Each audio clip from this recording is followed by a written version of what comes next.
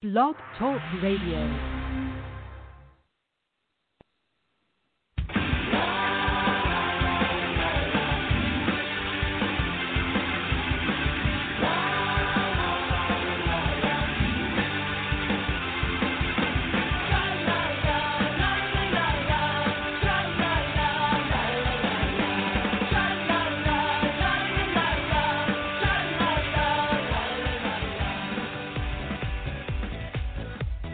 Welcome to the Left of Straight Show with your host, Scott Fullerton, as we discuss everything under the rainbow sun, from LGBT issues to foodies, entertainment to books. Join us as we talk to some of the most interesting leaders and celebrity LGBT guests and allies on the internet. So grab a cocktail, it's always happy hour somewhere, and enjoy the show. Now, here's your host, Scott Fullerton.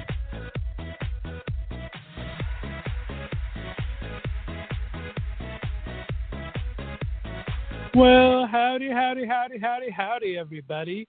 Welcome to the Left of Straight Show. It is Monday, June 8th, 2020. I am your host, Scott Fullerton. Welcome back, everyone. I know we left kind of last week on an abrupt note. Tuesday's show was very hard to get through.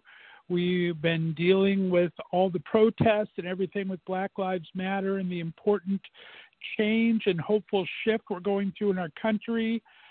So Tuesday was a rough show for me. I was so happy to have Jay Mack on, who gave a great perspective from his point of view, fantastic singer-songwriter. But I just felt that it wasn't my voice that needed to be heard last week. So I postponed the rest of the shows. We did not do shows Wednesday, Thursday, or Friday. We are back this week. The protests are more peaceful, so the people that were looting everything that were not part of the protesters have died down. There's still massive protests, which I'm very proud to see out there. A lot of my friends in LA had a huge turnout yesterday on Sunday. A lot of my friends were there. A lot of celebrities were there, incognito, offering their support. And it was a great show of solidarity. So I'm glad to be back on the air. I apologize for kind of pulling the last 3 episodes off the air abruptly. Thank you so much to my guests last week. I had all new interviews scheduled that graciously moved into this week and next to make room for everyone. So thank you for that. And we will be here Monday through Friday, every day, starting this week again, 6 o'clock Pacific, 9 o'clock Eastern, every day. We're getting ready for the Big Gay Road Trip. I leave in 4 weeks. I cannot believe that's happening already. But I have a great show for you today. 3 amazing chats. I'm going to start off in just a second with Nathaniel Hunt. Nate is a good friend of a friend of the show, Michael Mott, the composer from New York. It's his boyfriend. And Nate is an amazing dancer in his own right. But he has put together a great weekend fundraiser, bringing together 19 other people to talk about what's happening in society right now. And I was planning on being him on live, but we kind of got our signals crossed. So we had a pre-taped interview just finished a little while ago. I told him I'd keep him for like 45 minutes, and we talked for over an hour. So thank you, Nate, for taking that time with me. I thought we discussed some very important issues. So I'm going to play that in just a couple minutes here. So that's going to last about an hour. When that is over, we're going to do our musical minute with Zach Day from The Voice. And he actually had a fundraiser as well this weekend with his fellow Voice contestants. They raised money for Black Lives Matter as well. And so he's going to talk about a group in Tennessee that he used to work with, his old theater company there, Distillery Theater Company. And they're going to perform for us. And then we're going to go to our musical guest for this Music Monday. And Tommy Atkins, all the way over from the UK, is going to be here. It is a pre-taped interview because it's about, 2 o'clock in the morning right now in the UK. Tommy's interview won't air until about 3:20 in the morning. So he will probably most likely hear this in the morning. But we had a great interview. Tommy is a country music singer-songwriter. His cover of George Michael's Freedom is amazing, and we're going to talk to him a little bit as well. So I'm going to start off here with an interview with Nate Hunt. And then we're going to have our Musical Minute with Zach Day right around, I would say, 5 to 10 after the hour, next hour. And then we're going to finish up about 10 minutes after that, right around 10:20, 7:20 Pacific time. We're going to have my interview with Tommy Atkins. So great show, all 3 pre-taped interviews, but you're going to love every single one of them. Nate, I just talked to a couple of minutes ago, and Zach recorded his this morning, and I talked to Tommy late last week. So great interviews all. Thanks so much for tuning in. I will be chatting probably between guests, and definitely I'll wrap everything up at the end. Thanks for listening to the Left of Straight show right here on the Left of Straight Radio Network. Let's do a brief song, and when we come back, we're going to have my amazing guest, Nate Hunt, talk about what he did this weekend and what this Black Lives Matter movement, why it's so important and what it means to him. So you're listening to Left of Straight show. We'll be back in just a couple of minutes.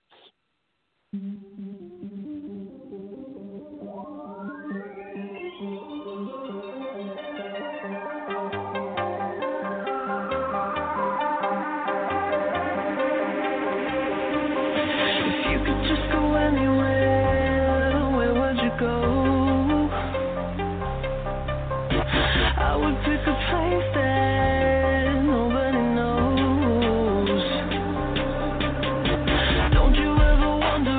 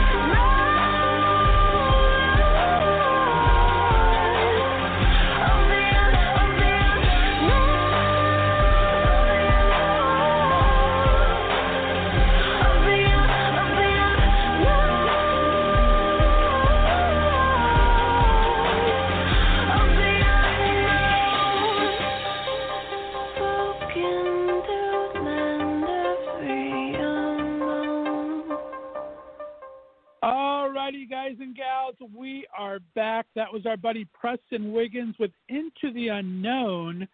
Doesn't that sum up the last couple of weeks and months we've been having, guys? But I am excited to get right to it with my very first guest today. He is friend adjacent to the show, as I've had his boyfriend Michael Mott on the show quite a few times, and I'm excited to finally be able to talk to him. He's an accomplished dancer, having graduated summa cum laude with a BFA in dance from Long Island University in Brooklyn. As an undergraduate, his choreography was selected to perform at the Kennedy Center in Washington, D.C. He has worked and performed both in repertoire and professionally, and toured both domestically and internationally, including the renowned Metropolitan Opera. This week, he's been an important voice in the times we're experiencing with renewed emphasis on Black Lives Matter and equality, and I'm so happy he's here to talk about all of that and his career. So please welcome to the Left of Straight Show for the very first, Mr. Nathaniel Hunt. Nate, how you doing, buddy? Hi, I'm good. I'm so honored to be here. Thank you so much for having me. I am honored to have you. As I said, I've known about you in circles, talking to Michael, of course. You guys have, Yeah. It's been great kind of getting to know you adjacent like that, but to finally be able to talk to you not only about your career, but in these important times we have going on right now. And you have been an amazing voice. And just this weekend alone, I want to talk about that experience. You've put some time in, my friend, with a lot of your friends and raised almost $7,000, I believe. Let's talk with that. Go ahead and talk about what you've been doing and what this weekend's meant to you. Yeah, so this past weekend, Friday through Sunday, I curated a 3-day virtual fundraising event for the NAACP and Color of Change. I called it Rise, Reflect, Restore. Each day was a different word, so to speak. So Friday was Rise, where we are like getting up, getting out, get moving. The second day, Saturday, was Reflect, reflecting about ourselves, reflecting on the past, reflecting on what's going on outside our own door.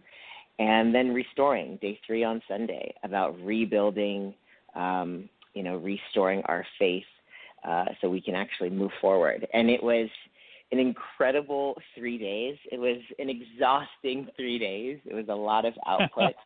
I was so fortunate that I had, including myself, there was 20 facilitators, which included teachers, therapists, motivators, healers, a youth minister, poets, singers, songwriters, dancers. It was this eclectic group of diverse individuals of all races, of all colors, of all ages, of all different beliefs, kind of all saying the same 3 words: rise, reflect, and restore. And it was it kind of just sparked out of this like, oh, okay, I need to do something, right? Like a few weeks ago when I found out about the murder of Breonna Taylor, I was like hysterical. I was fearful, I thought that someone could come into my New York City apartment and hurt me while I was sleeping. It was really traumatizing. And, I felt like I had this veil of fear and this veil of sadness over me for like 48 hours after that.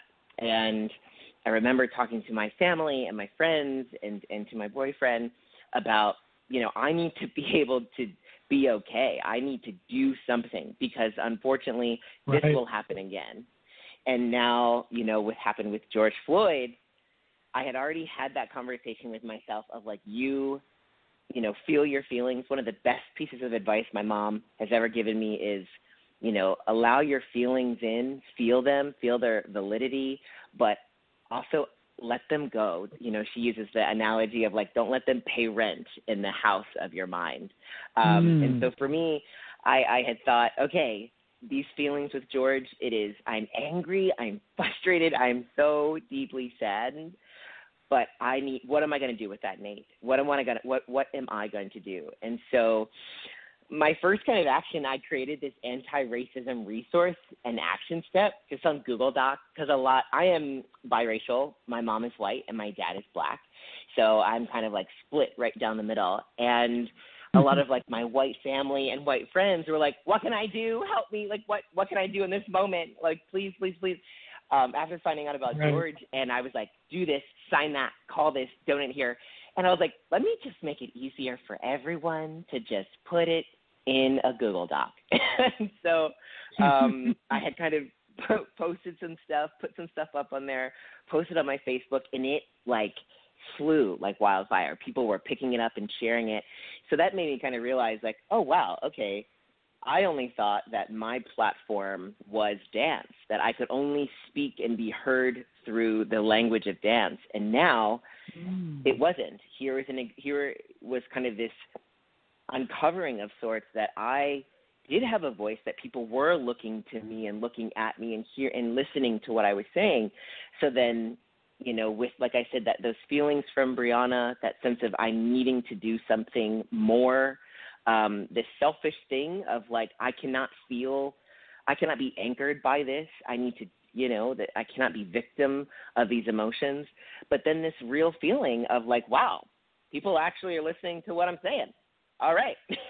So that's what kind of sparked Rise, Reflect, and Restore. And we had these incredible discussions about being biracial or blended relationships, about race and sex education, how in most educational systems in public schools, the way they teach sex ed, how that has a direct relationship to racism. It was, I mean, we talked about faith and a white, you know, evangelical Christian giving her kind of perspective on how to use her, you know, Bible to make action on racism. It was mind-blowing. I was like the most shook the entire weekend. And I was like, oh my God. I was like, I didn't know that. Like it was so informative, but we had these, like I said, I was so blessed to have these 19 other people so willing to donate their time and their talent and their wisdom and their knowledge and their space. Because, you know, I think how I feel, like, you know, I'm not an ambassador for the Black community. You know, I am Black, and so I can, you know, I think that's something that people I think are doing right now, running to their nearest Black person saying, what can I do? And I understand why, but for me, how I feel is that I feel that, you know, Black people have been screaming for years, and we are just now being heard. But we need the voices of white people, of non-white, non-Black, you know, these in-between spaces, these other minorities and majorities, to amplify our voices so that it can be clearer, so that it can be louder. And so that for me was what I wanted to try to portray this past weekend. That there's that unity in that there's the diversity in that there's the connectivity with that.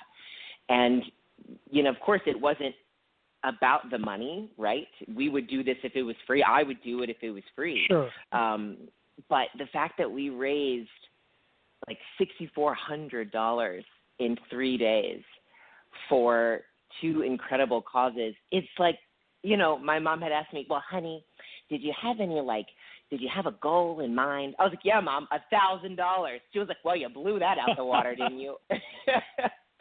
Nice. So, you know, I was overwhelmed with emotion yesterday when I had all of the facilitators on a Zoom call, and I wanted to tell them first how much we had made, and I was just overwhelmed with emotion because it was a clear sign. It was a clear symbol that we can make change together, but it has to be together. And so, yeah, I was, today I was like, oh, thank God I get to sleep until, 11 my time, Eastern Standard Time. Popped that melatonin last night, and I slept like a baby. There you go. Oh, gosh. But it was so fulfilling, and for me, it feels like it's just the beginning, and I'm just so honored, and that that it was received so well that, I had people from different countries DMing me being like, thank you for this. I had some students of mine who were like, I feel like I can finally do something or say something or have this conversation or have the courage to do this or do that. So, wow, it was incredible. So thank you for letting me share this. You know, it was just incredible, an incredible experience. Well, good on you and everyone who participated in it. And like you said, it's very strange for us not of color, people of color, as white folk, to kind of create a conversation, because I think we're a little bit apprehensive of maybe stepping on toes, of saying the wrong thing.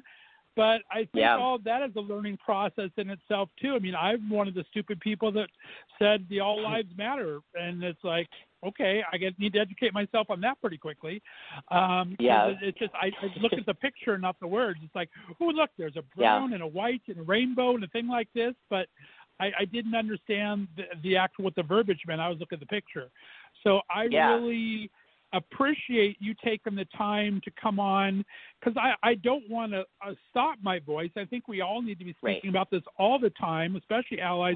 But I do want to lower my voice and amplify those that have something to say. So thank you so much for doing that. It's just awesome that you're willing to come on and talk about that. I kind of honestly did not know the best way to do it, so I wanted to reach out to people that I wanted to try to give a voice, and you're one of the first ones to step up to it, and I really appreciate that.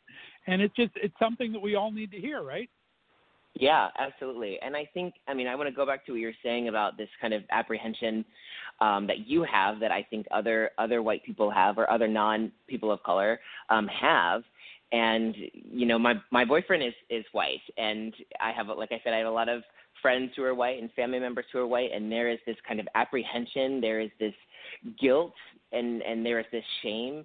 And my kind of response to that is, I feel guilt and shame are two emotions that are super hindering. They don't actually help action. I think they're helpful to establish a sense of humility and establish a sense of pause, of like, okay, I need to like look a little inward, look at what are my actions, what are my behaviors, what are my speeches and things that I'm saying.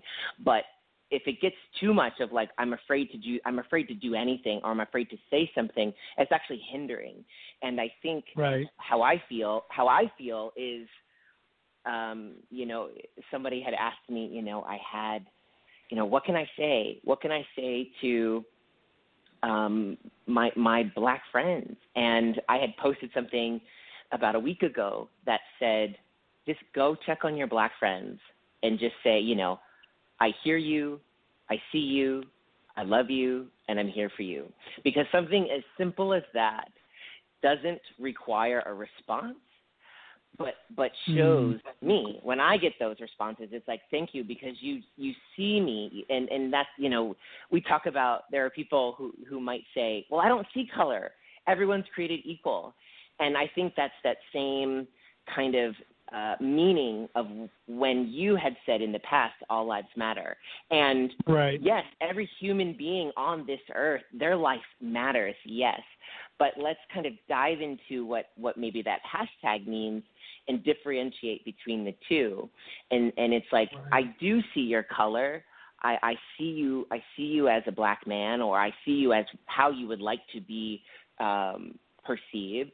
And I understand that this world or this nation was not built for people who look like you, but I want that to be equal for you. I think that's the translation when people say Black Lives Matter, right? There are a lot of people who are like, all lives matter. I'm like, yes, they do. They absolutely do. But just showing and seeing the difference of what those quote-unquote hashtags mean. And I think, I invite conversation. I invite questions. I invite discussions. That's the only way, you think about it when you're in school, like history was not my subject at all. I had to ask every question between, I was like, excuse me, to the point where my teachers were like, Nate, if you read the passage, you'll find the answer. And so for me, I was always somebody who wanted to ask questions and wanted to know more. And so I invite every single human being who's listening to ask questions. And even if you feel that apprehension, to just have that disclaimer of like, I am not trying to have any malice or disrespect. I simply want to know, insert question here. Because we're all human, right? We all make mistakes. Right. And I think I had read something the other day by a Black activist, and it read, Black people aren't looking for revenge. We're just looking for equality. And so I hold that true. It's like we're not trying to, in my opinion, and what I need, and for me as a Black person, I'm not looking for revenge. I'm simply looking for equality. And so in those spaces of mistakes, of, oh, God, I said the wrong thing, or I posted the wrong thing, or I tweeted the wrong thing, having a moment of like, okay, it's a learning experience.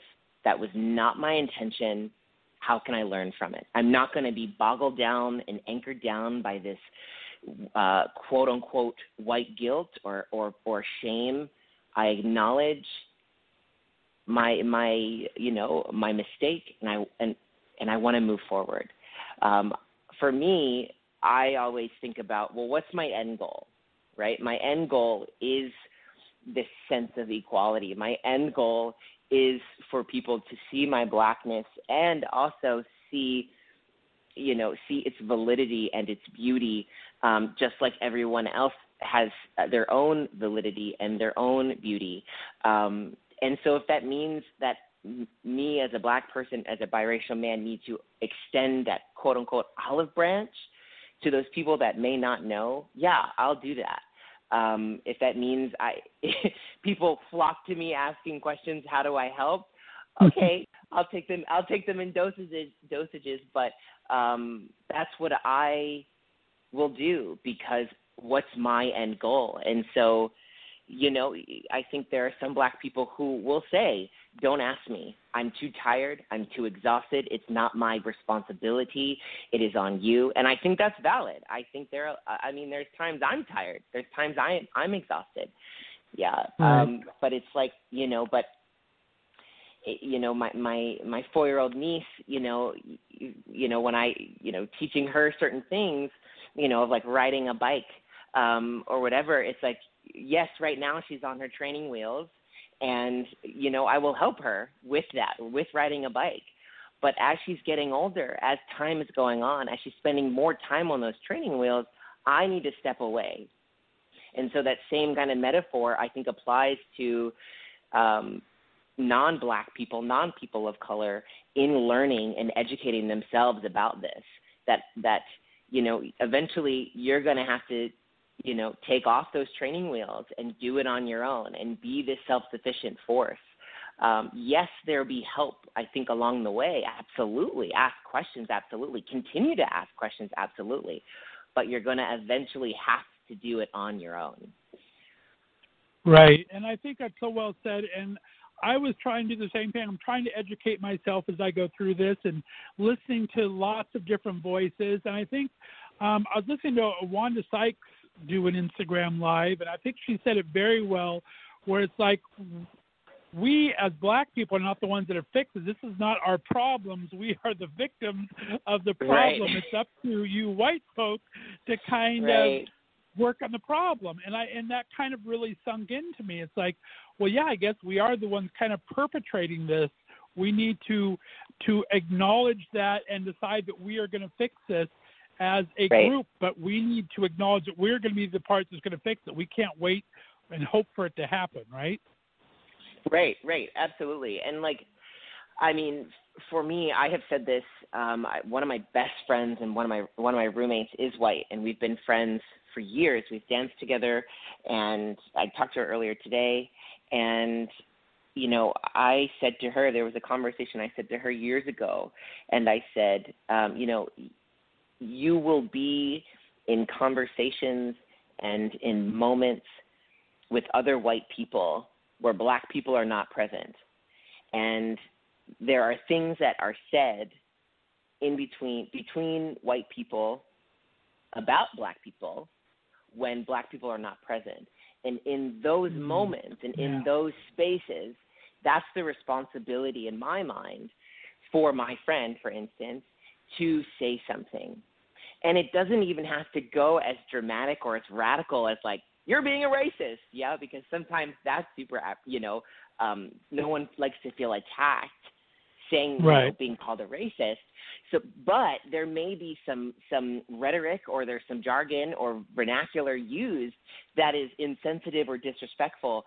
But in those spaces, white people can say, hey, that thing you just said, can we talk about it? For instance, the hashtag All Lives Matter. I think if someone brings that up, I think that's a responsibility of like, hey, I think I know what you're saying or meaning by this, but like, let me help you dive into it, because right now the way you're saying it is slightly insensitive or disrespectful. And let me help you get to what you're actually trying to say. And I think that is a big responsibility. And that is actually something that black people just can't even do. That's a very small example. But there are other examples where, you know, even though I am biracial, even though, like, I see my mom, she's one color, and my dad, he's another color, even though I am biracial, I am perceived to be black, period.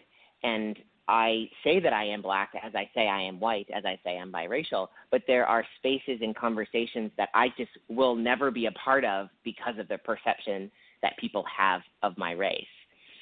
So it's like white people have that responsibility in those spaces around other white people to, you know, initiate that conversation, to initiate that dialogue. And it doesn't, like I said, it doesn't need to be like an investigation or an attack. You know, there are different avenues and channels. I believe in positivity. I believe you get more with honey than you do with vinegar. That's my whole philosophy. But I think yes, there are moments, there are spaces where white people will have the responsibility to, in a sense, step up. That unfortunately black people just cannot and will not ever be a part of those moments. Yeah, I agree with you. I agree with that. Well said. Well, give me your perception on the feeling of this 10 days in. I mean, so often any issue is such a flavor of the month, right? You talk about it for 3 to 4 days and it dies down. It's seeming like this may be a tipping point, but you never know. What's your perception of this right now?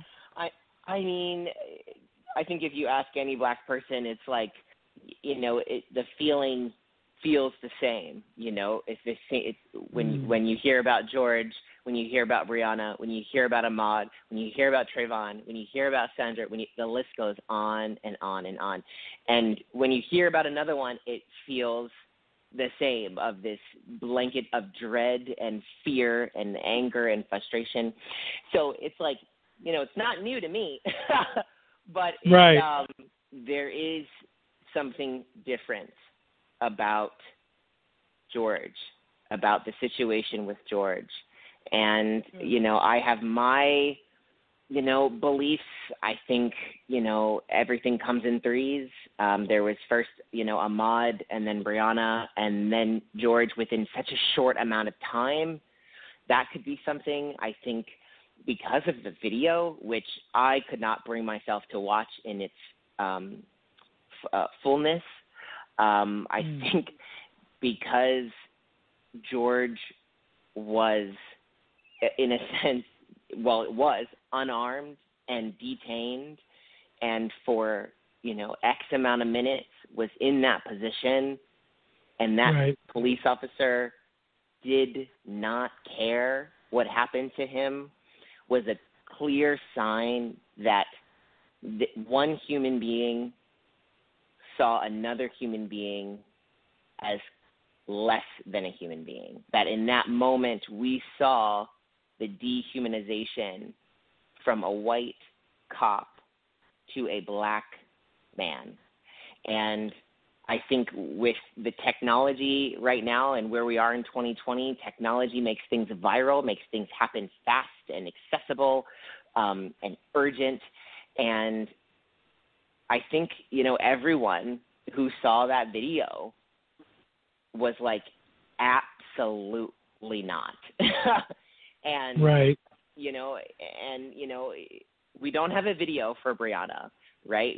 We hear about what happened and we hear about the story, and it's heart-wrenching and it's disgusting. Yes. But we had this video with George, and we saw in real time the life leave this man. And right. I think every human being on this planet was like, absolutely not.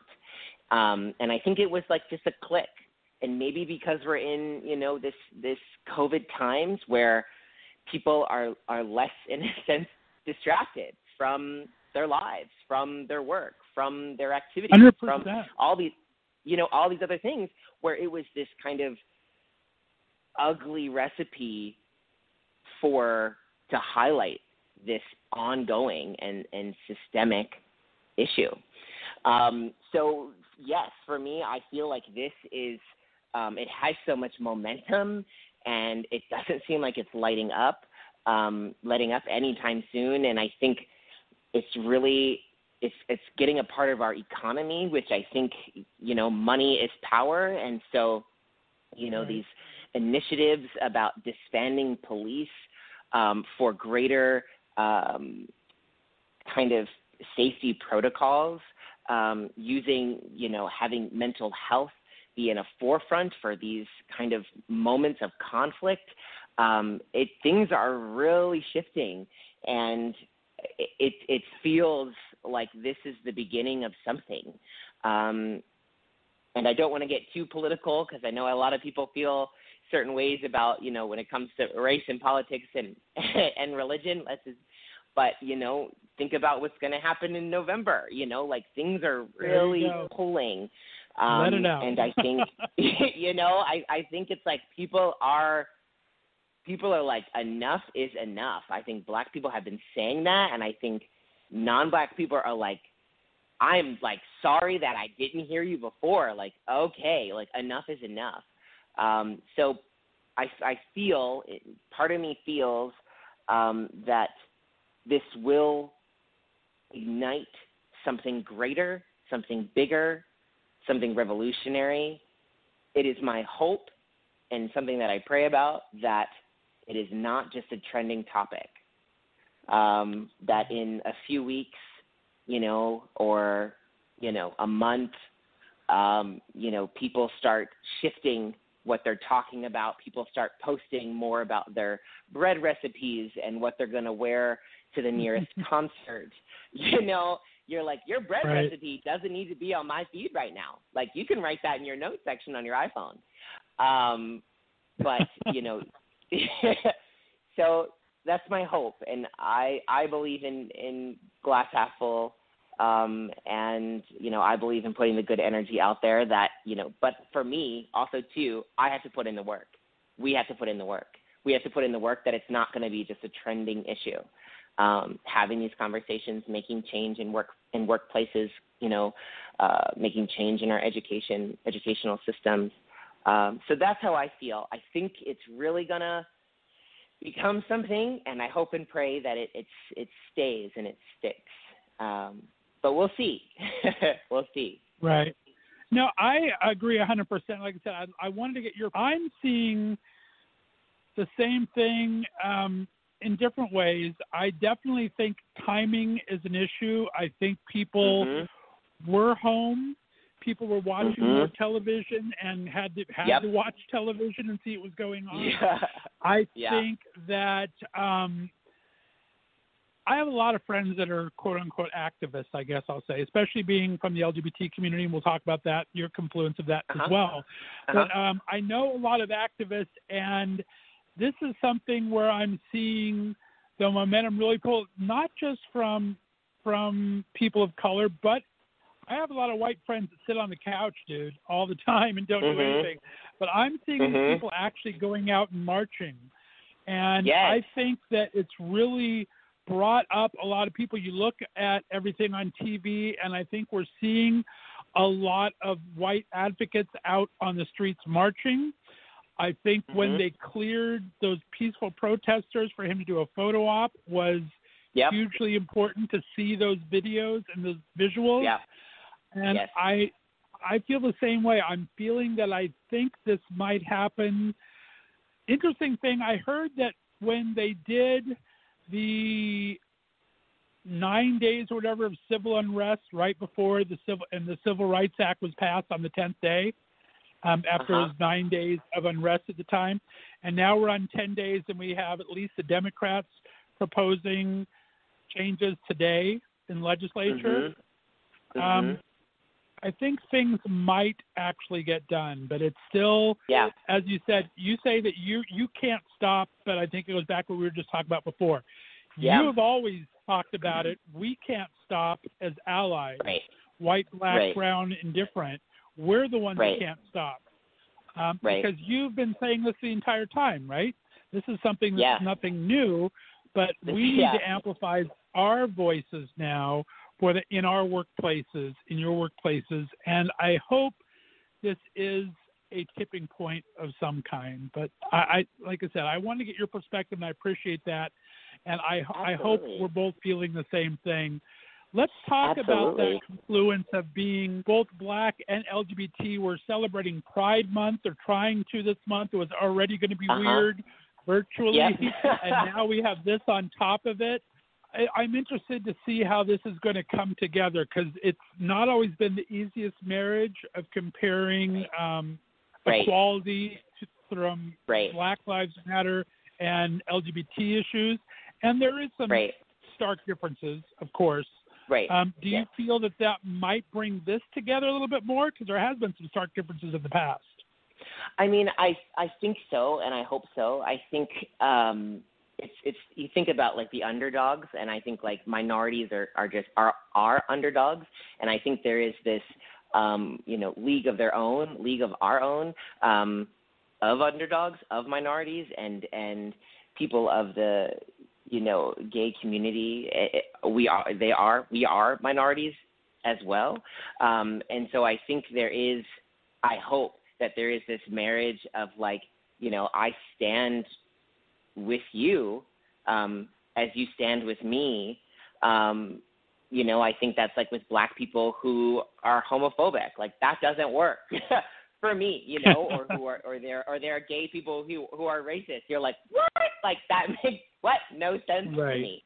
And I think there is an importance to recognize the difference between the discrimination between these two minority groups, whereas, this nation was kind of founded and created not for a specific color of person. And, it goes all the way back to slavery, where Black people were not even considered human. We were considered property. So we're like 0% a human being. And then Jim Crow comes along, and now we're 3/5 of a human being. Still not fully one, but 3/5 of them. And then finally, we are kind of free, quote unquote, free, and now we are considered a human being. However, thinking about the psychological kind of events of that, and how that kind of trickles down, that sense of thinking that one color is less than another color for so long, and then it gets passed down over and over, generation after generation. Now we're in 2020. There is still racism, and there's still cultural appropriation towards Black culture, and there's still systemic racism, clearly, right? You think about the socioeconomic parts of it. You think about living conditions. You think about lack of education, all of these things. So it is embedded in our country. And then, yes, there are, the gay community who also did not have and do not have rights here or there. We talk about our trans brothers and sisters. They also, are fighting for their equal rights. But there is, there is a difference looking at the foundation of this country and how that relates to Black people, and how that relates to gay people, to the gay community. Right. So for me, I am both. I got one foot in one and one foot in the other. So I love that. I'm like, oh, cool. It's not like it's a membership, but it's like, oh, I'm cool. I'm like all part of all these things, but I think it's the sense of the bridge, right? Like I feel like I am a bridge between white people and Black people because of my parents. I do believe I am a bridge between the gay community and the, heteronormative community because there are friends that I have that are not of the gay community. So, and then I need to make sure that I surround myself with this kind of eclectic group of people to build these bridges. But I think there is some discrimination between the gay community. I think, my opinion, I think about, how we talk about ourselves. Are you part of, are you a twink? Are you a bear? Are you a jock? Are you all these things? Even that kind of mindset and that kind of verbiage is kind of shaping us into these kind of subcultures. And I think what we need to be thinking of is I think it's less about how can we separate ourselves and how can we come together, and think about, on Stonewall, it wasn't just white people who were there. It wasn't just white men who were there. I think the way we talk about it is like we are all fighting under the same roof for the same thing, but acknowledging the differences that we have and acknowledging that our experience is different. And not to say that my experience as a Black gay man is different than a white lesbian in her 40s. Absolutely not. I'm not trying to say that at all. I am simply saying that our experiences are different, and both of those experiences are valid. Now, one's not going to go on that side of the room and one's not going to go on the other side of the room. No, I can sit right next to you and we can have a conversation. We can be fighting for the same things. We can be talking about the same things. Hell, we can even disagree on things. That's fine. But the acknowledgement that someone else's experience is valid and that knowing that obviously your own is different and valid.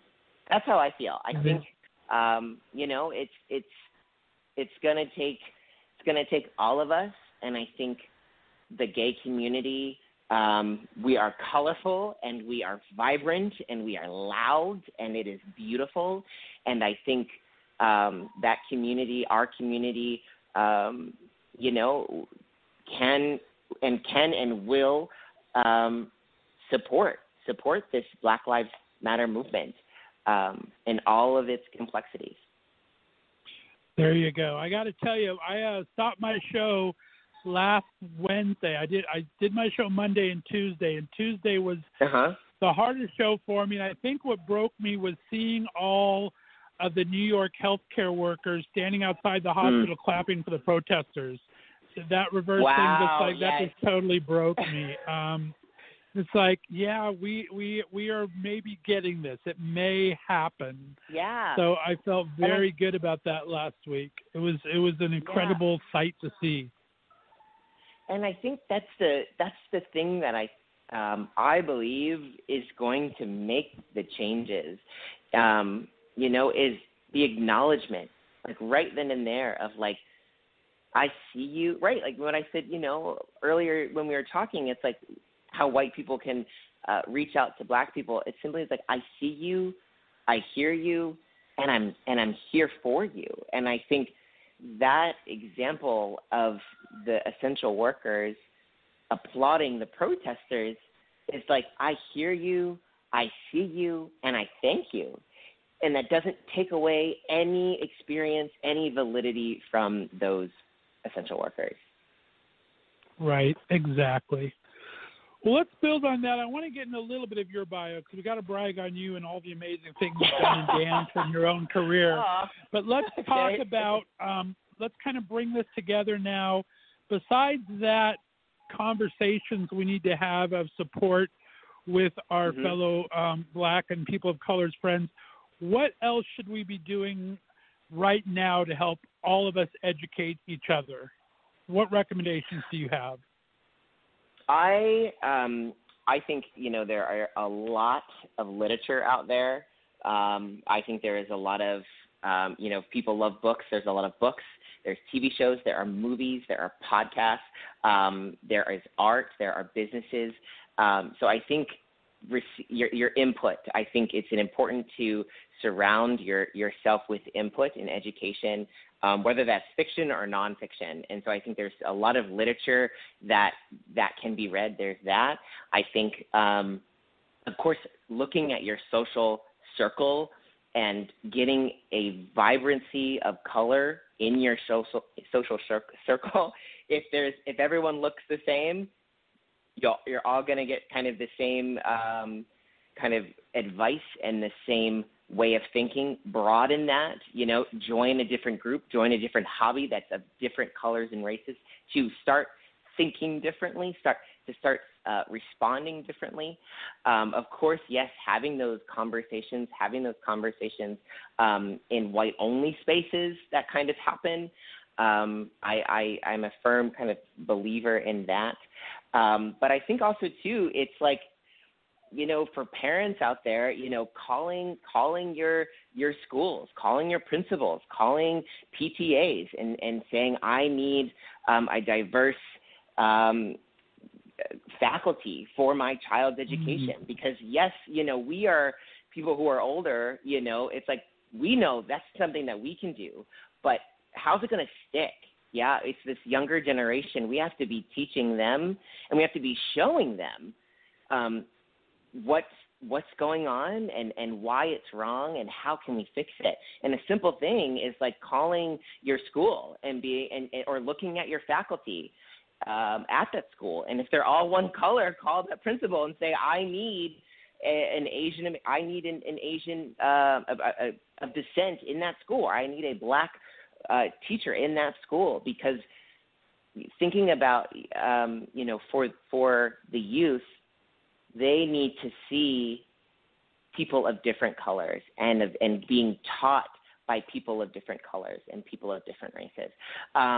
So there's kind of a lot of action steps, and I think I think it kind of goes back to you were saying about protesters, and I think some people use their bodies and voice to protest, and I think I believe in peaceful protest, and I think that's incredible. Some people may not have that capacity, and that's okay. There are different avenues for change, and I think I was saying this to a little girl today when she had messaged me about my weekend, is that you have to find your own journey for change, and right. it should feel like this buffet, right? Like fill up your, with the unlimited steak and unlimited mac and cheese and get your biscuits on the side, like all of that. Like your sense of advocacy is not just signing one petition and calling it a day. Or maybe it's not even signing all the petitions. Like I think because we will get numb to that. We will burn out from that. Like add all these different things of advocacy on your plate. And if you don't know how, ask. If you don't know how, Google. There is no excuse to not know anymore. We are in a time where information is so accessible. All it takes is one step. Then you take another step. Then you take a third step. And all of a sudden you're walking. And then you speed up a little bit, and then you're running. So it has to start with you. It has to start with one thing at a time. That would be what I say to that. Well said, my friend. We will give some links to your profile where they can find it. I've added links on my profile as well on social media where they can find information. So we'll give that at the end. let's talk about your journey into your self-discovery as far as your talent. What was the initial attraction to dance? Tell me about where this came from, and talk about what kind of a kid were you when you grew up that kind of fostered this. Yeah, so I have an older sister. Her name is Danielle, and she's 3 years older than me. And ever since we were younger, anything she did, I wanted to do. I was her own personal shadow. I was like, she would put me in dresses. I was like, whatever you want. She was my very first best friend. And, you know, she played tennis, I played tennis. She played basketball, I played basketball. She did taekwondo, I did taekwondo. And she did dance, and so I did dance. And I just, for me, growing up, it was just this fun kind of hobby that I got to do with my best friend. And we would put on these like mini performances for our parents. God bless them. They had to watch through all of those awful performances, I'm sure. And, you know, when I was growing up, and I went to my middle school and was kind of dancing in the dance club there. But again, just would come home and create these dances with my sister. I didn't really think anything of it. It wasn't until I was in high school. I went to a Glen Burnie High School, a normal, you know, public high school, no magnet school, no private school. And it was at that high school where my teacher at the time, Diane Rosso, had this dance program that had 500 dance students within it. And she created this program called Dance for the Athlete, which was to have a dance class for athletes. You didn't have to be this like prima ballerina. It was for Joe Schmo on the soccer field and, you know, Lacey Lou on the lacrosse field. And in those classes, I like just lit up. I was dancing in as many as I could. And then Miss Rosso gave me the opportunity to choreograph for her classes that had, mind you, like 35 students in them. So I was this like sophomore little kid who was like teaching dance to these like football players and these like soccer people. And I was like, okay, here we go. So nice. I was able to kind of foster this beginning stages of my sense of education and teaching. But Miss Rosso kind of gave me this flyer for a dance studio. She said, go take this class. And I was like, okay. And that was kind of the first dance studio I went to, and it was so welcoming and warm and inviting. And so that's kind of how I kind of transitioned into and started with dance, and how it felt like one door opened in another. And through that dance studio, I went to New York City for the very first time when I was 16. I actually came out when I was here for my very first visit in Washington Square Park. And I remember I came back to Maryland, and I was going to start living my truth, and was like, I'm going to move to New York City when I graduate high school. And sure enough did. And I went to Long Island University, which was a small, intimate program, which I felt like I got everything I needed. And, you know, eventually I went on to the Ailey School, which is the kind of dance school for the Alvin Ailey American Dance Theater, the dance company. Was there for a year, and at the end of that year was fortunate to be invited to audition for the Alvin Ailey American Dance Theater and the second company called Ailey 2. And I made it to the end of the Alvin Ailey American Dance Theater audition with about 9-10 other gentlemen. And then the following day was Ailey 2, and then I got Ailey 2 that year. So it was my very first professional contract. And wow. It seems very serendipitous, and I'm like, okay, whoever is looking out for me, thank you, Lord, thank you, God, thank you, whatever. But it really set my career up, being able to dance in that company. I had traveled to France and Germany and Spain and across in Hawaii and thoroughly throughout the nation with this predominantly kind of black dance company. and just the exposure that got. I the best story I ever have of me dancing was the company Ailey 2. We were assigned to go to Hanover, Germany, to dance for the Hanover Messe, which is kind of this kind of celebration of art and technology. And it was very secretive. We couldn't really tell I couldn't even tell my mom where I was going. And we were like, that must mean there's a very, and my mom's like, where are you going? I want to know, what's your airline? All this stuff. I was like, Mom, I cannot tell you. And she's like, okay, you have to better tell me when you land. And we were saying, people in the company were like, well, why can't we tell anyone? What's going on? We were thinking there must be a very high profile person at this event.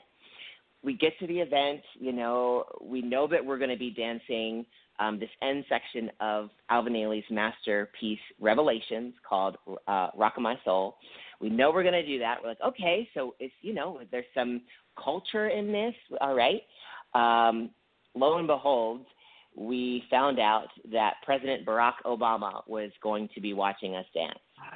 And oh my God. I was like, are you kidding me?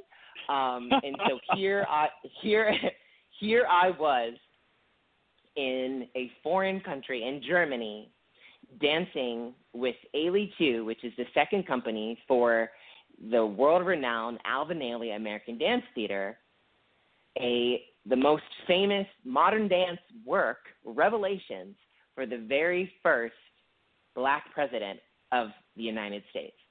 I That's was hard to top.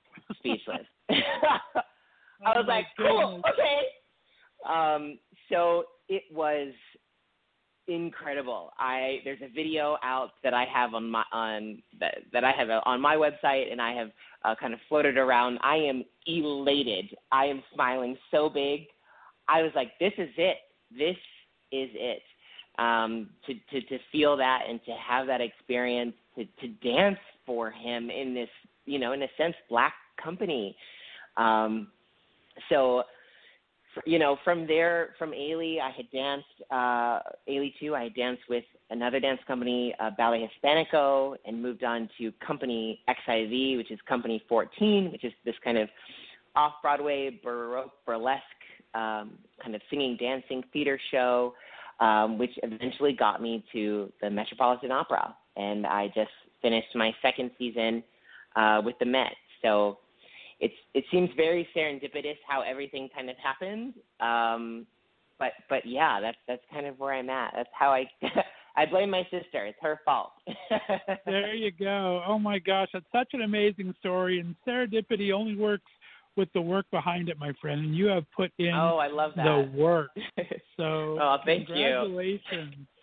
That is awesome. And that $1 million smile of yours has got you in some print modeling and music videos and stuff like that. Talk about what's some of your dream things, what's on your bucket list you'd still like to see yourself accomplish, either through dance or other venues as well. Wow. I mean, I feel like I am still on this, okay, what's next? What are we doing? And I think this past weekend doing this fundraiser really made me feel a different purpose, that all of my dancing, that my career, that even it goes down to the heartbreaks from these men that I've dated, has created this resiliency. So I feel like I'm at this precipice for something bigger and something greater. And that might mean with dance, and that might not mean with dance. I think dance will always be a part of my life.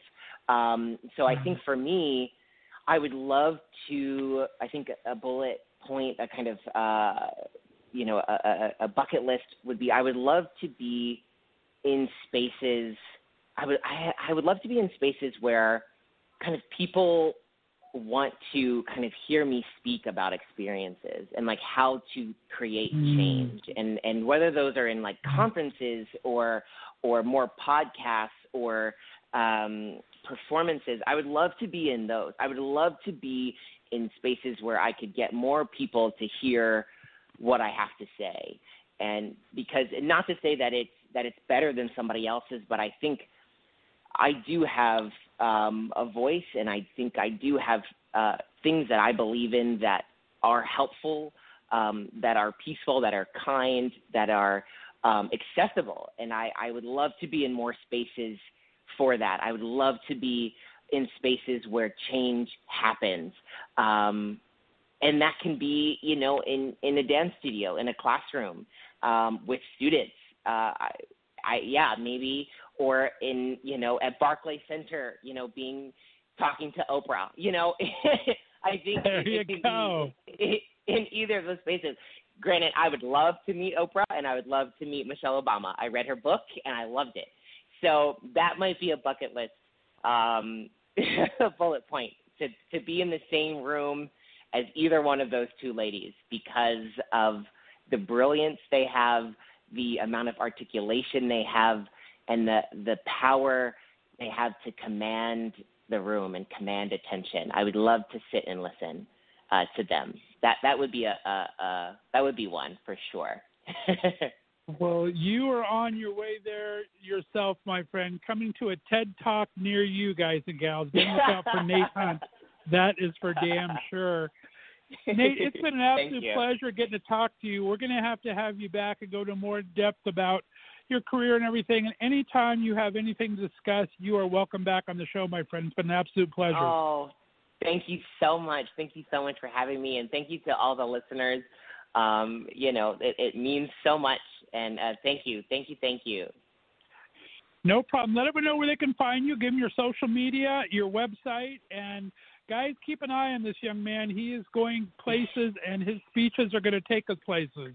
So let everyone know where they can find you, Nate. Yeah, thank you. So my website is www.nathanielJHunt.com. Nathaniel is Nathaniel, jhunt.com. And my social media is NathanielHunt_. Super simple, super easy. And follow along the journey. Any input, I love it. And thank you so much. You are very welcome. We're going to end on a goofy note because I do like to embarrass my guests whenever I can, especially when you set me up. And since I did see your website, and I love your website, one of my favorite things whenever I have entertainers on my show is if they put the resume on their website and they have special skills, I have to go for it. So I need a whistle out of you because whistling is a special skill. What can you do to prove this right for me? Okay, I don't know if it's going to be too loud. So I learned this years ago in elementary school. People can whistle with one hand. I have to do it with two. But I don't know if it's going to be too loud, but I can totally do it for you now. So here it goes. 3, 2, 1. There you go. I like it. You've stopped the A train. It'll be waiting for you there, my friend. Perfect. Awesome. All right, Nate Hunt, stay on the line for me, guys. We'll be back in a little bit. We're going to play a musical break. When I come back, we'll be doing our Monday Musical Minute with our good friend Zach Day from The Voice. You're listening to the Left of Straight Show right here on the Left of Straight Radio Network.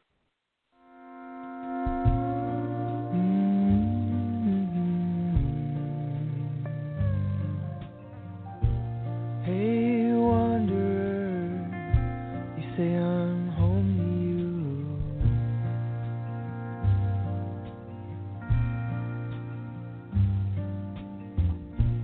Hey, wanderer, you think I'll wait for you?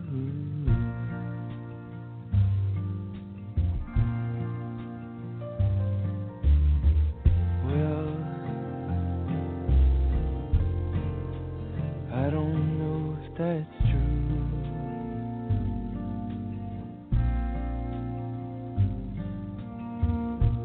Hey, white blue eyes, staring at the sunshine.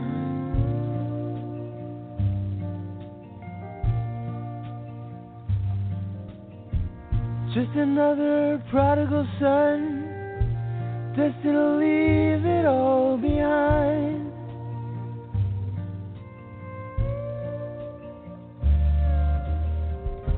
He'll leave you in the dark Well, he's getting lost in the light.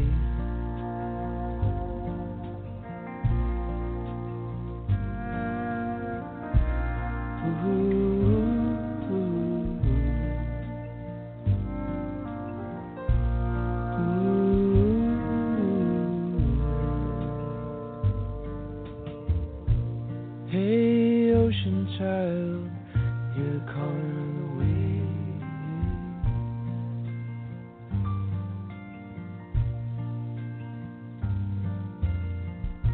And if you reach the sky, then on your way back down,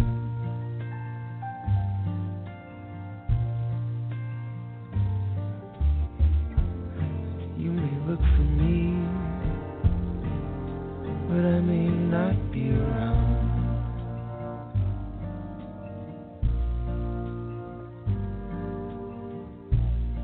Hey, lover boy, even if every word you say is true,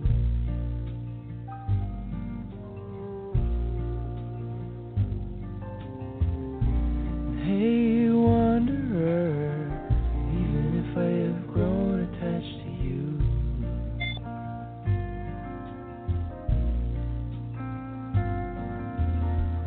the thing is, baby,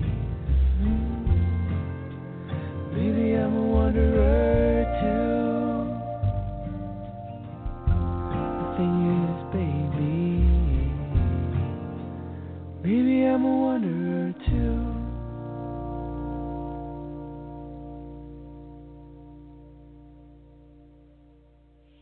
Alrighty, guys and gals, we are back. That was our buddy Matt Stern from Canada with Wanderer.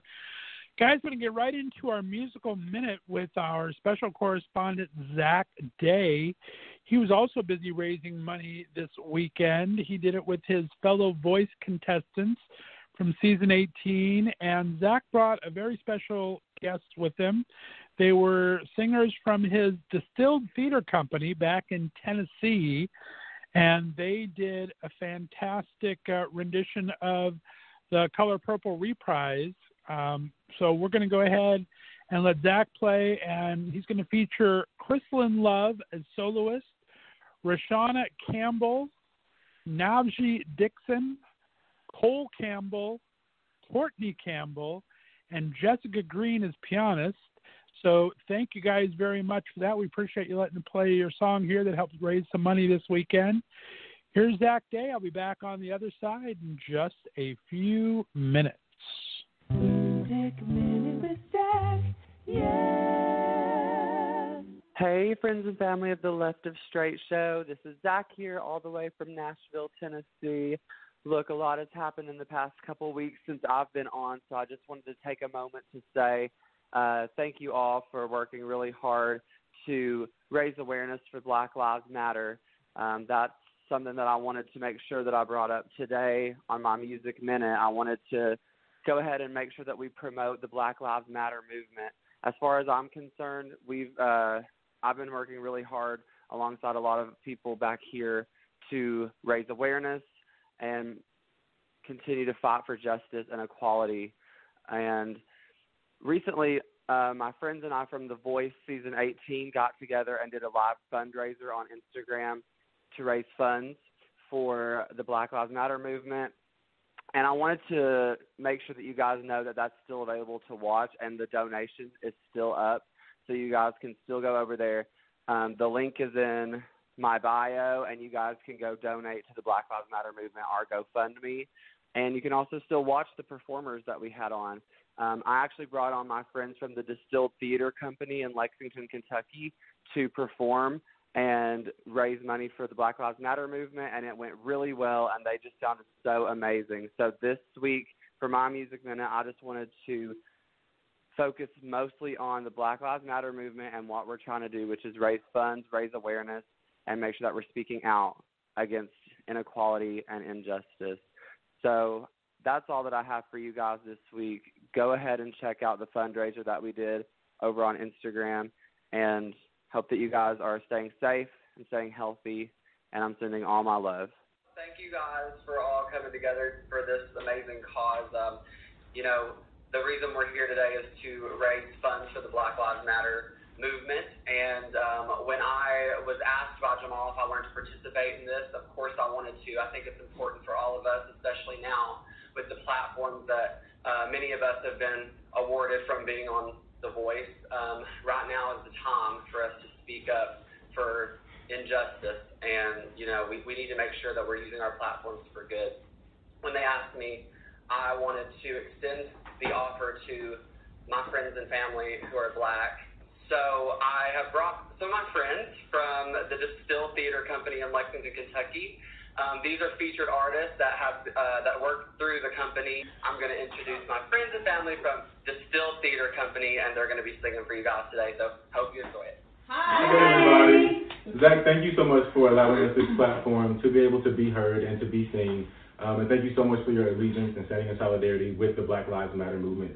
We can't thank you enough. We are really glad to be here and just to share our art. We are so grateful to have had a platform working with Distill Theater Company who is intentional about providing quality theater and incorporating diverse groups of people using color-conscious casting. I think that is one of the practices that sets us apart from a lot of other organizations in the community. So we're grateful for them. So grateful just to be able to share our art and do what we love with such supporting producers and artistic directors.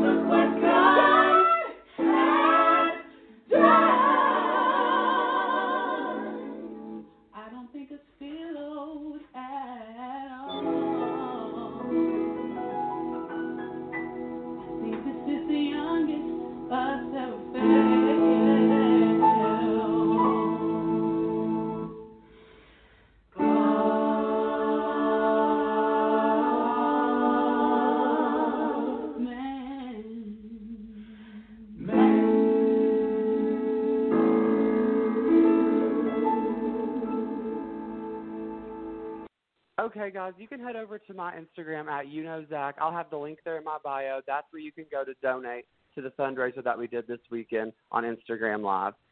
Thank you guys so much, and I hope to hear from you soon. Stay safe, stay healthy, and, yeah, much love.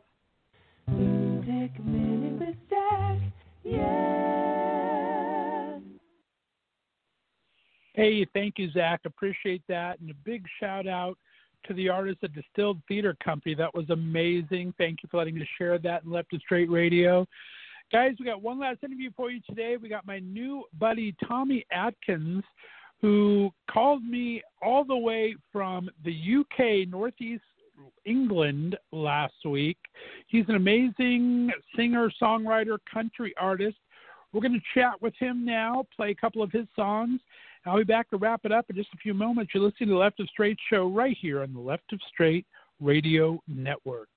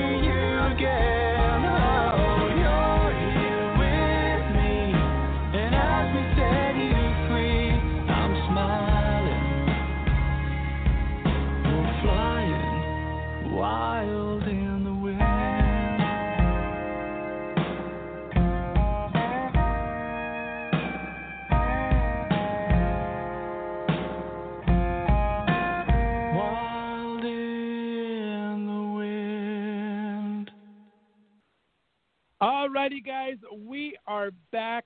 That was Tommy Atkins with Wild in the Wind, who just happens to be my next guest here. He's coming to us from the UK. I'm so excited to welcome to the show for the very first time. He's a singer-songwriter who's had chart-topping hits in both the UK, Canada, and New Zealand with his single Cinderella's Had a Drink, one of the best names ever. He's released a cover of Wham's Freedom recently that has definitely made his own, adding fiddle, steel, and harmonies. It's a haunting country ballad. I love the way that it's come out. And he sang from an openly gay perspective, changing the pronouns as well, which I absolutely loved. His hope is to be an open and positive representative for the LGBTQ community in country music, which is where we've been finding so many great artists lately. I can't wait to hear his story and share him with you.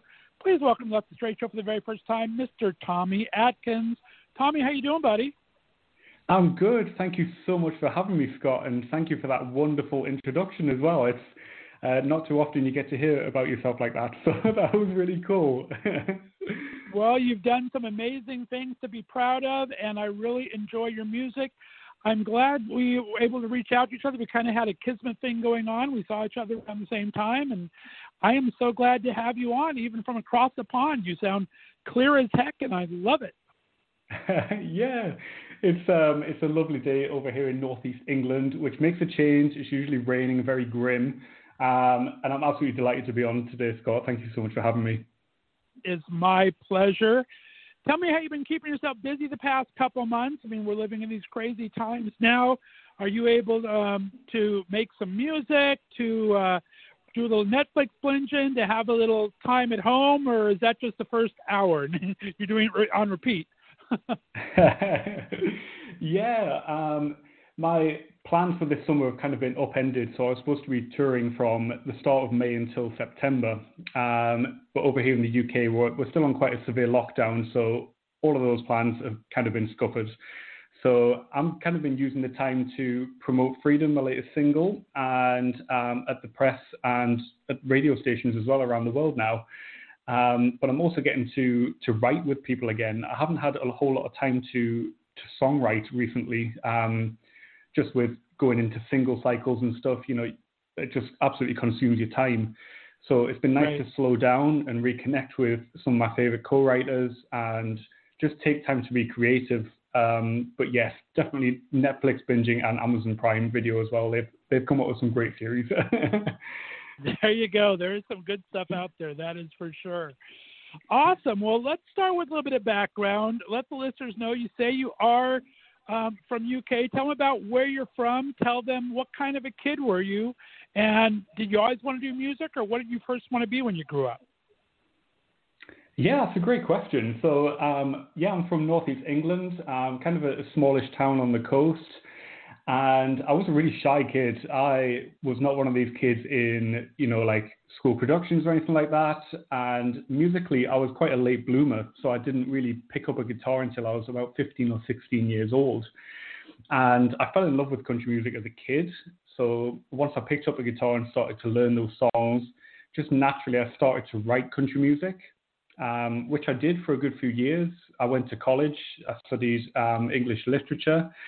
And right through that time, music was kind of my number one thing. That's when I come out of college, I was like, you know what, I've got to pursue this. And this is what I've wanted to do for quite a while now. So I've just kind of went after it for the last, 6 or 7 years.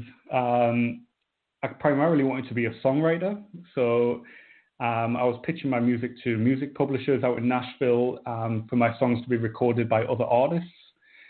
But when I was out in Nashville a couple of years ago, I just got some really great feedback from my songs, particularly the ones that were sung from an openly gay perspective. And I figured, we don't really have too many representatives in country music that are singing openly gay lyrics. So I was like, screw it. Like, I might as well try and do it. And that's kind of where I'm at now. So it's been quite a gradual process for me. In country music, it seems like nowadays people are coming out of the gate at 17, 18 years old with hits. But I'm knocking on 30 now, so I'm kind of like, yeah. But I'm just so excited to get the music out there and to be connecting with people on this level. There you go. Well, it's all about the talent, my friend, and you definitely have it, the songwriting ability and the voice. I do want to talk for a second before we get into your music. Let's talk about it. You are definitely out and proud, which I absolutely love. I want to talk about, when did you first come out to yourself, and when did you kind of first find your own LGBT tribe? Right. I always feel like I don't have kind of a story with this. I think it was a very gradual realization for me through my teens. I didn't really have a big sit down with my parents or anything. I have a very accepting family. And just as I started to, to have boyfriends and stuff, that was kind of how it just kind of naturally came up. I didn't, compared to a lot of people I know who, had to have the sit down chat with their parents and stuff, I never really had that. But yeah, it was kind of just a gradual process of realizing who I was. And I guess during college, you get to meet people from all different walks of life. I'm from just a working class town, as I say, quite a smallish town. I wasn't really exposed to too many different kinds of lifestyles or people. So once I kind of went to college and then went traveling for a bit, that was kind of when I started to meet people who, were like-minded and who lived an openly gay life. And from there, it's just kind of felt so natural and comfortable to, talk about it openly and have that be part of my professional life as well. That is great. Fantastic. Well, talk to me about this country music perspective. I mean, I'm just a silly American guy over here. I didn't even think country music might be popular in Britain for some reason. Tell me what kind of a scene there is in the UK for country music and what drew you to that genre originally. Yeah, I mean, as a kid, I heard artists like Shania Twain, Garth Brooks, Martina McBride, who my parents would play. There was kind of a little phase in the 90s where country was all the rage in the UK. So I heard artists like that growing up, but I also heard Carrie Underwood on American Idol, which would be maybe 15, 16 years ago now, singing songs like the Dixie Chicks. And that was when I really fell in love with country music. And being a millennial, I could just go online and every country music album ever was at my fingertips through laptops and computers. But yeah, over here in the UK, I think in the last couple of years, country music has really become part of the mainstream again.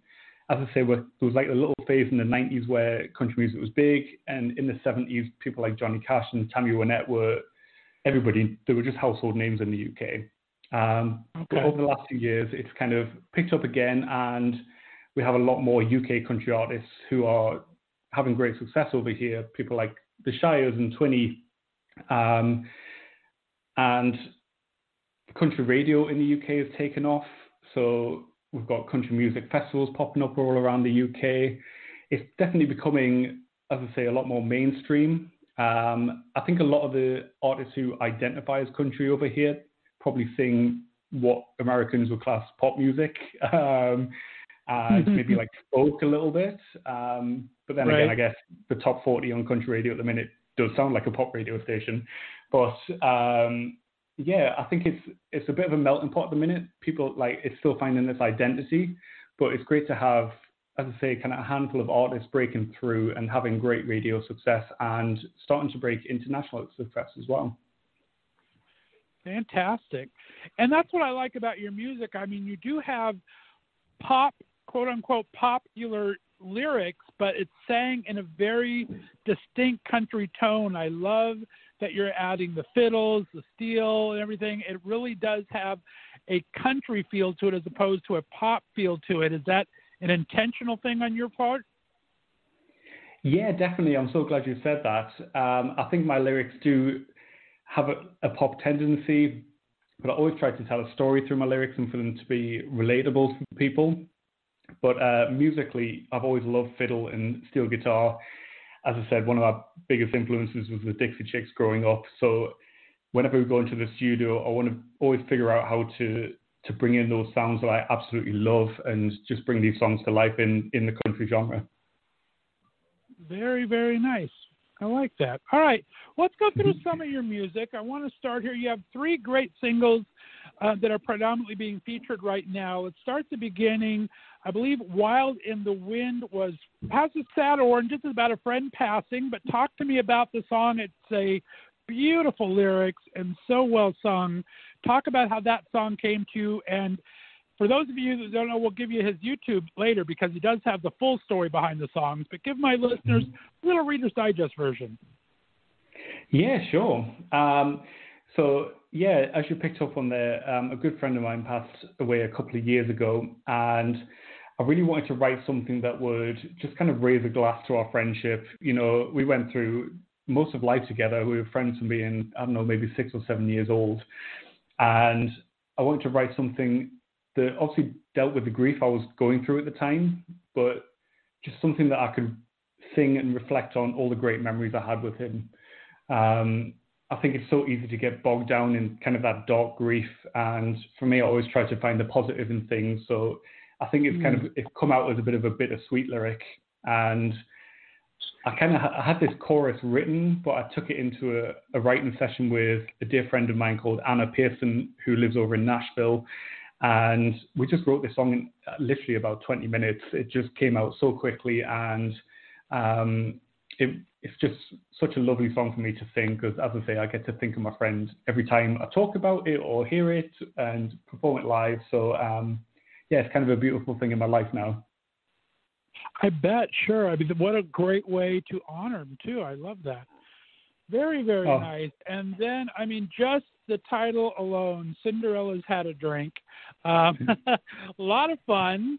Talk about the inspiration there and a little bit of the story behind that song. Yeah, this was such a fun one to write and a fun one to record as well, because Michael Cleveland played the fiddle on it and just absolutely brought it to life. It was so fun. But yeah, this was actually inspired by another friend of mine who I used to go out with drinking a lot. And she would always end the night with one shoe less than she started with. Like, she was one of those girls who was just a hot mess every time we went out. So I nicknamed her Cinderella. And when I was in Nashville, I was listening to a lot of 90s country music, and this idea for Cinderella's Had a Drink just kind of came out, again, super quick, actually. This was another one that was written very quickly in the moment. But yeah, it's just kind of a super fun song about that. Very, very nice. So they're all, like I said, so fun, so catchy, but we got to talk about Freedom and George Michael.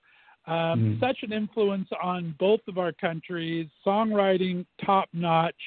What was your first introduction to George Michael, and talk about what his music has meant to you? Yeah, I was born in the 90s, and my parents were, teenagers in the 80s. So 80s pop music was always played in my house. So Wham's Greatest Hits was one of the first CDs I remember just hearing on repeat. And Freedom was always my favorite song on that album, because as a kid it was just super catchy and upbeat. But when I kind of heard it again as an adult and was listening back to George Michael stuff and Wham stuff, I heard Freedom again and realized actually that is quite a sad and devastating lyric. I don't think it's quite a cheating song, but I think it's more a song about not wanting an open relationship anymore. And I hadn't really heard anything like that in country music. So when I kind of stripped it back and started to play acoustic when I was doing live shows, it's probably been in my set for about 2 years now. It's just kind of taken on a life of its own and become one of the most requested songs at my shows. And I think this cover version just came about so naturally because of that. That's amazing. And I love that you switched the pronouns. I mean, I believe George was not out at the time that it was released. So it's kind of nice to be able to reclaim it back to a gay man from a gay man who originally sang it and couldn't at the time.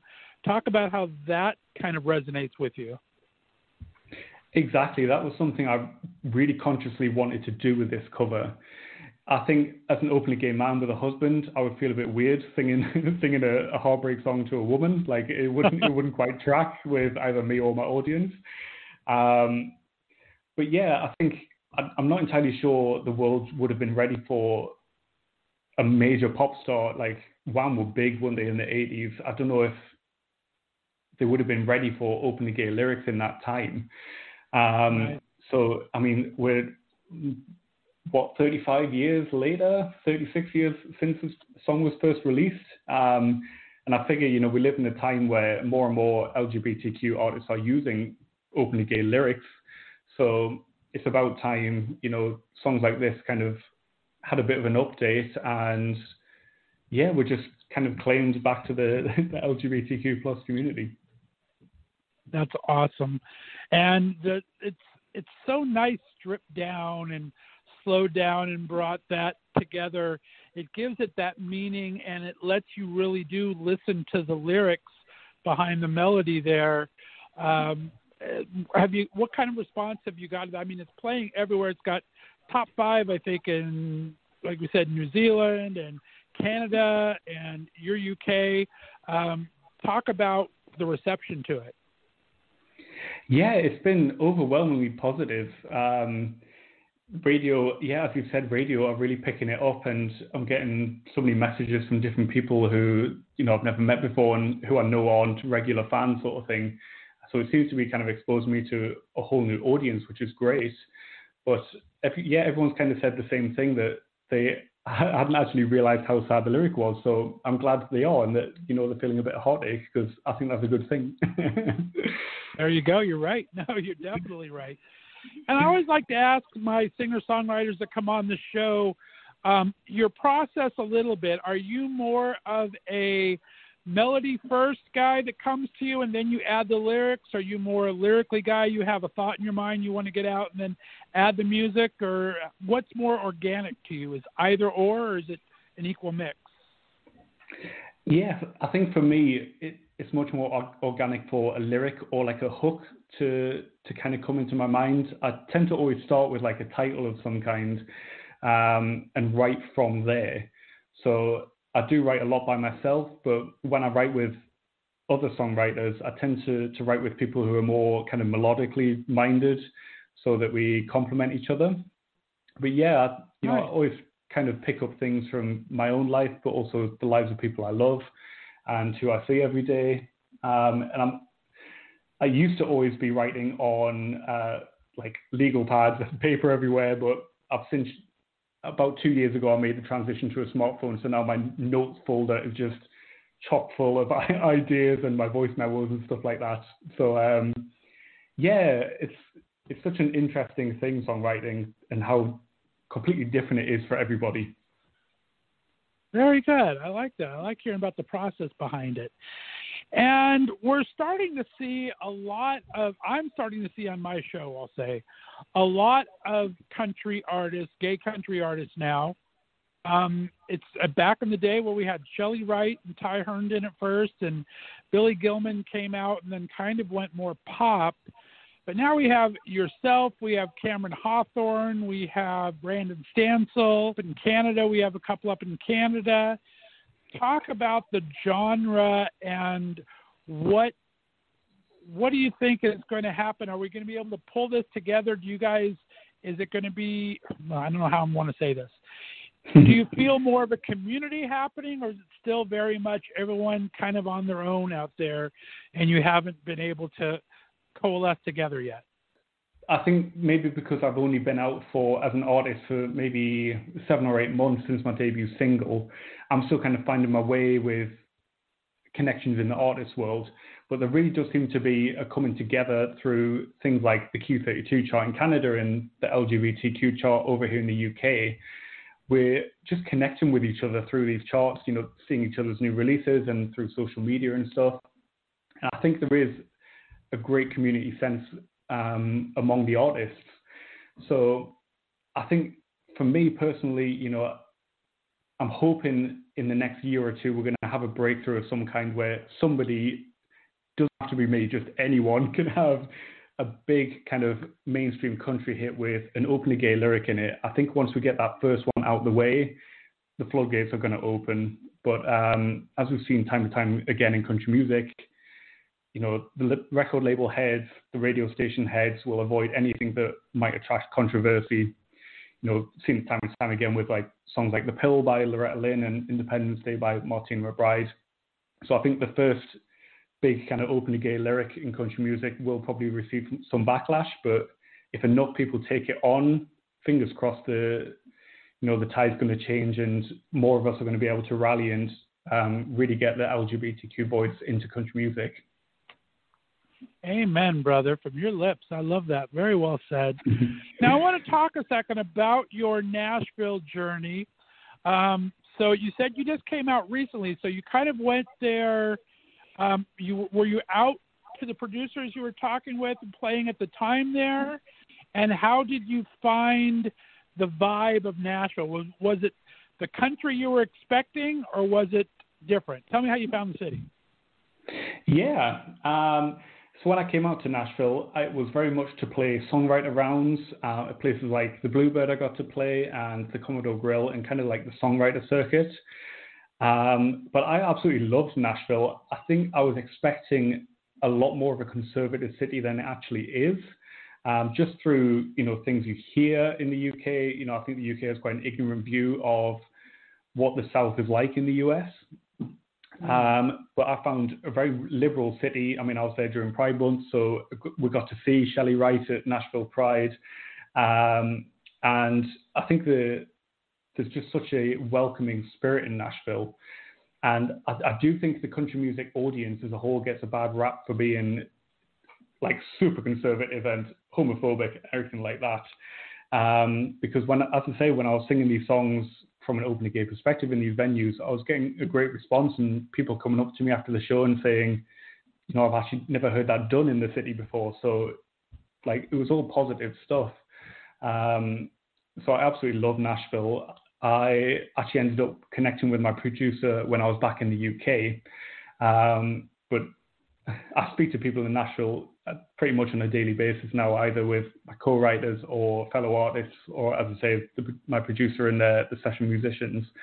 And I just absolutely love it. I would love to get out there again as soon as possible, hopefully relocate there for a little while, because it really does remind me of the city where I'm from in the UK. That's fantastic. Well, I have connections. You let me know. I got some connections there too. That'd be brilliant. Fantastic. Yeah. Talk about the venues you like to play. Are you more of an intimate venue person? I mean, of course, an artist wants his song out to as many people as possible. But when you perform, what's your preferred kind of venue to play in? Do you like the small, intimate? Do you like maybe the 500 to 1,000 seaters? Or what are you looking to play?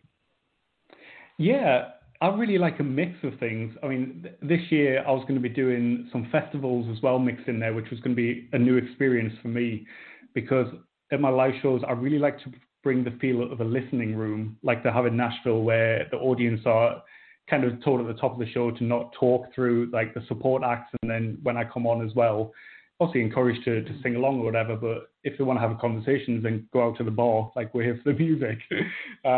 There you go. Yeah, so I really like to give it a writer's round feel for the first half of the show, where I'm telling stories behind the songs and, interacting with people. But then with the second half of the show, I really like to let loose and bring a bit of, kind of downtown Nashville to the stage. So it kind of is a show of two halves, two entertainment styles that I love as an audience member. So I think it's a really interesting show for people to kind of get almost like a 2-in-1. Very good. Well, I want to finish up with your music philosophy. We have music industry has obviously changed so much, and you've been doing it for 6-7 years now, where you have these 3 amazing singles. You're working on an album. Talk about your feelings on an album. Are albums still to tell a story? Or you feel like you're going to try to do a cohesive? Because everything's now singles.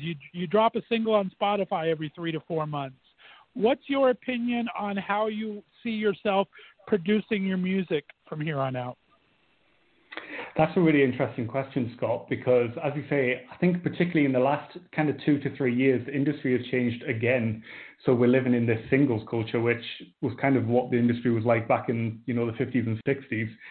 And right. Having grown up in the 90s, I'm such an album kid. I love hearing a full cohesive album. So for me, the challenge as an independent artist is to toe that line of recording enough songs that can be singles, so you've always got a presence on streaming playlists and on radio playlists, but also making sure that the songs as a whole tell a story. There's an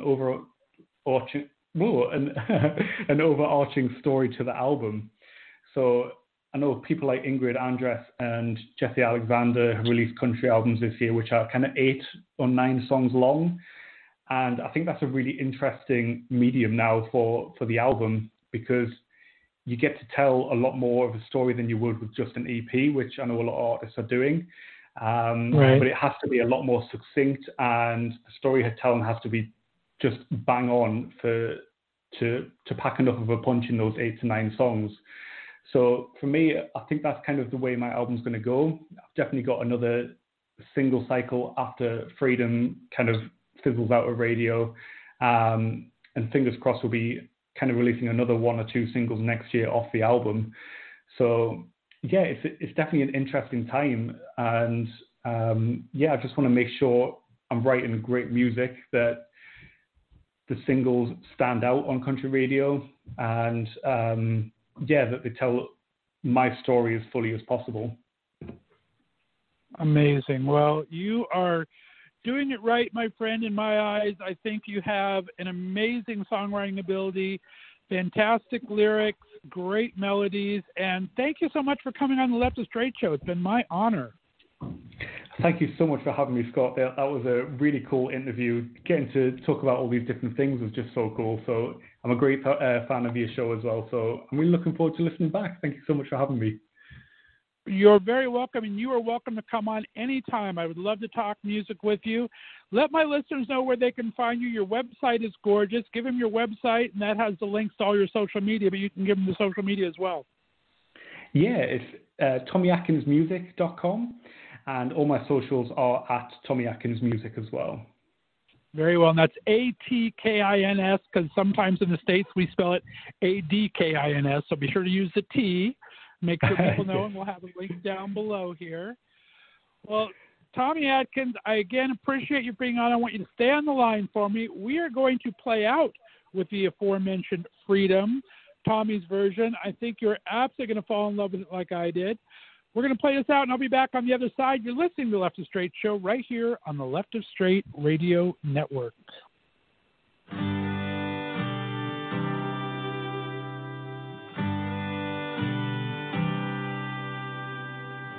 Every day I hear a different story. People saying that you're no good for me. So you love her with another. He's making a fool of you. Oh, if you love me, baby, you deny it.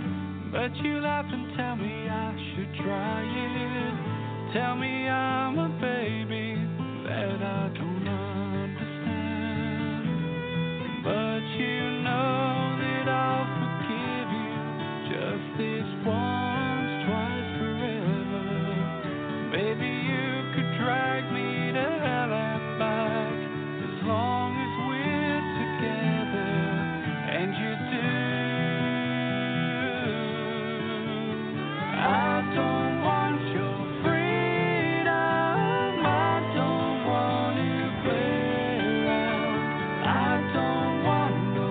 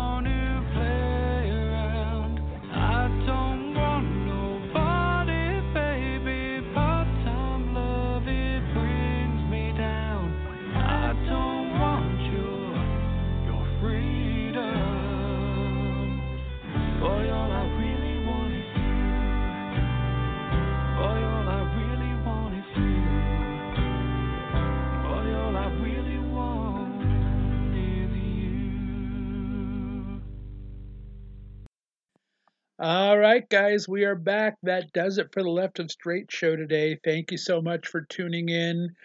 Big thank you to my guest, Nate Hunt. Thanks so much for sharing your story and your dancing art.